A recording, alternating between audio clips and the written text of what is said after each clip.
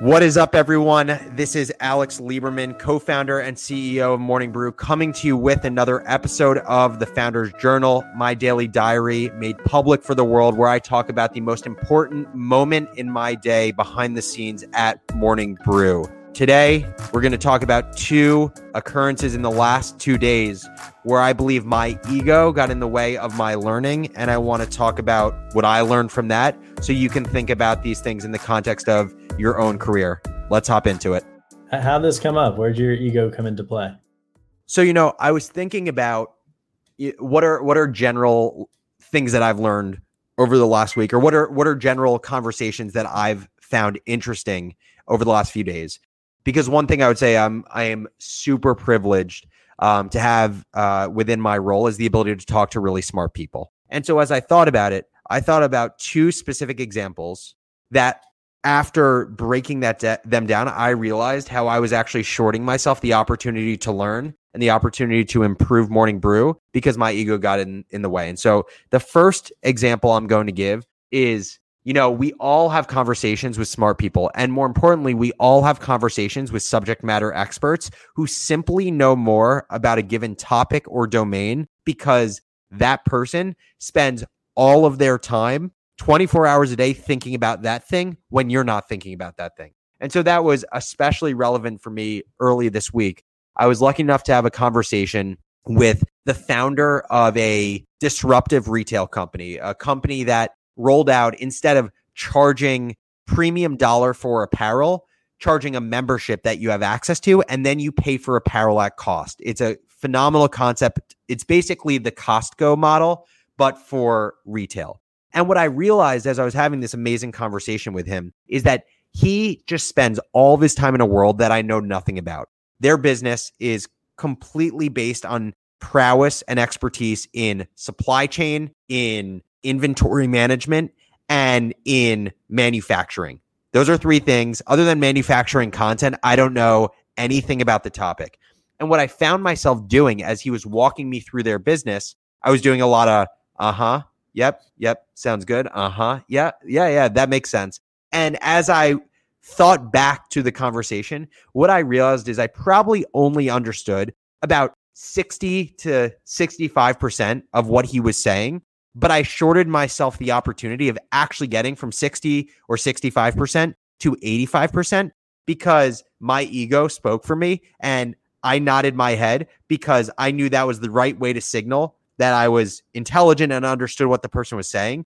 But if I actually took a step back and I said, I don't quite understand what you're saying when you talk about inventory management. I don't quite understand what you're saying when you say you flipped the model with manufacturers on its head. Can you dive into that a little bit more?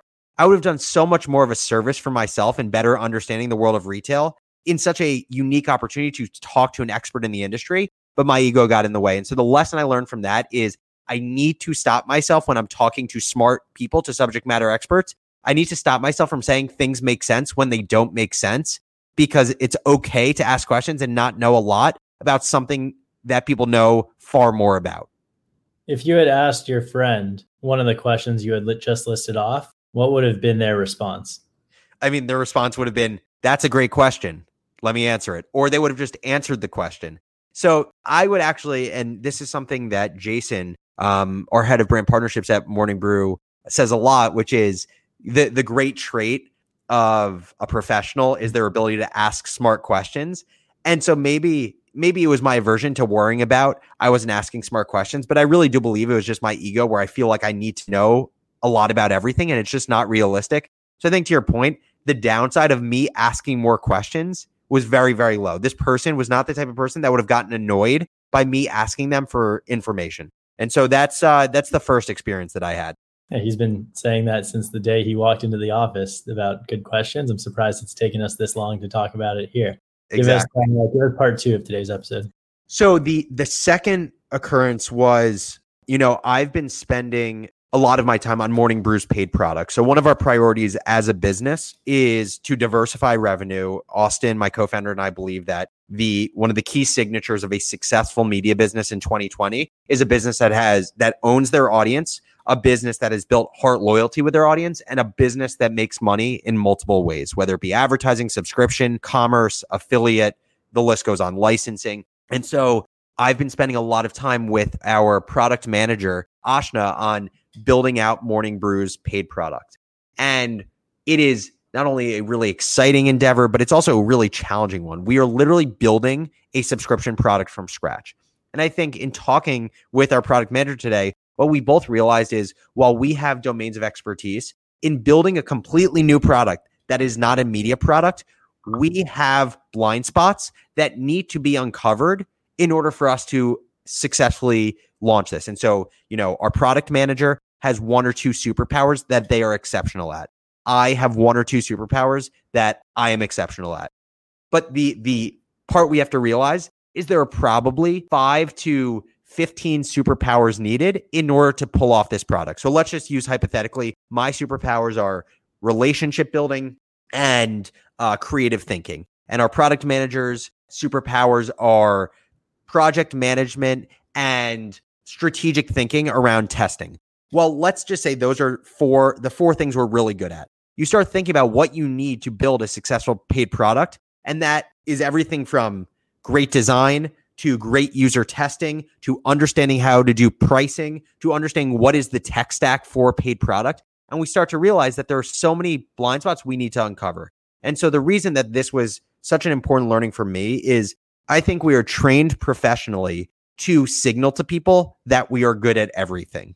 I think it is taught to us from the earliest parts of our career and even the earliest parts of our lives. And so something I wrote on LinkedIn yesterday, which was especially true for me, was we have to be okay with the fact that we are great at one, maybe two things, and we are mediocre at everything else. But unfortunately, building something new doesn't allow for mediocrity in certain things. And so I think when you realize this, it makes it very clear that you need to invest in resources like consultants, freelancers, full-time employees, etc., to uncover those blind spots. And I think it's really important for you just to realize what your blind spots are, what your superpowers are, and understand that you are investing in yourself and you're investing in your company when you are investing in bringing new people in order to build great product. And so that was the second experience I've had as it relates to Morning Brew's paid product. For those of you listening to the Founders Journal, I hope these two experiences that I've had over the last few days resonate with you. Remember to put your ego aside. Remember to be introspective enough to realize what your superpowers are and what are your blind spots that are your most dangerous blind spots that if you don't uncover them, they can lead to poor outcomes within your business. As always, thank you for listening to the show. Would love to hear from my listeners. Shoot me an email at alex@morningbrew.com, and I'll catch you tomorrow.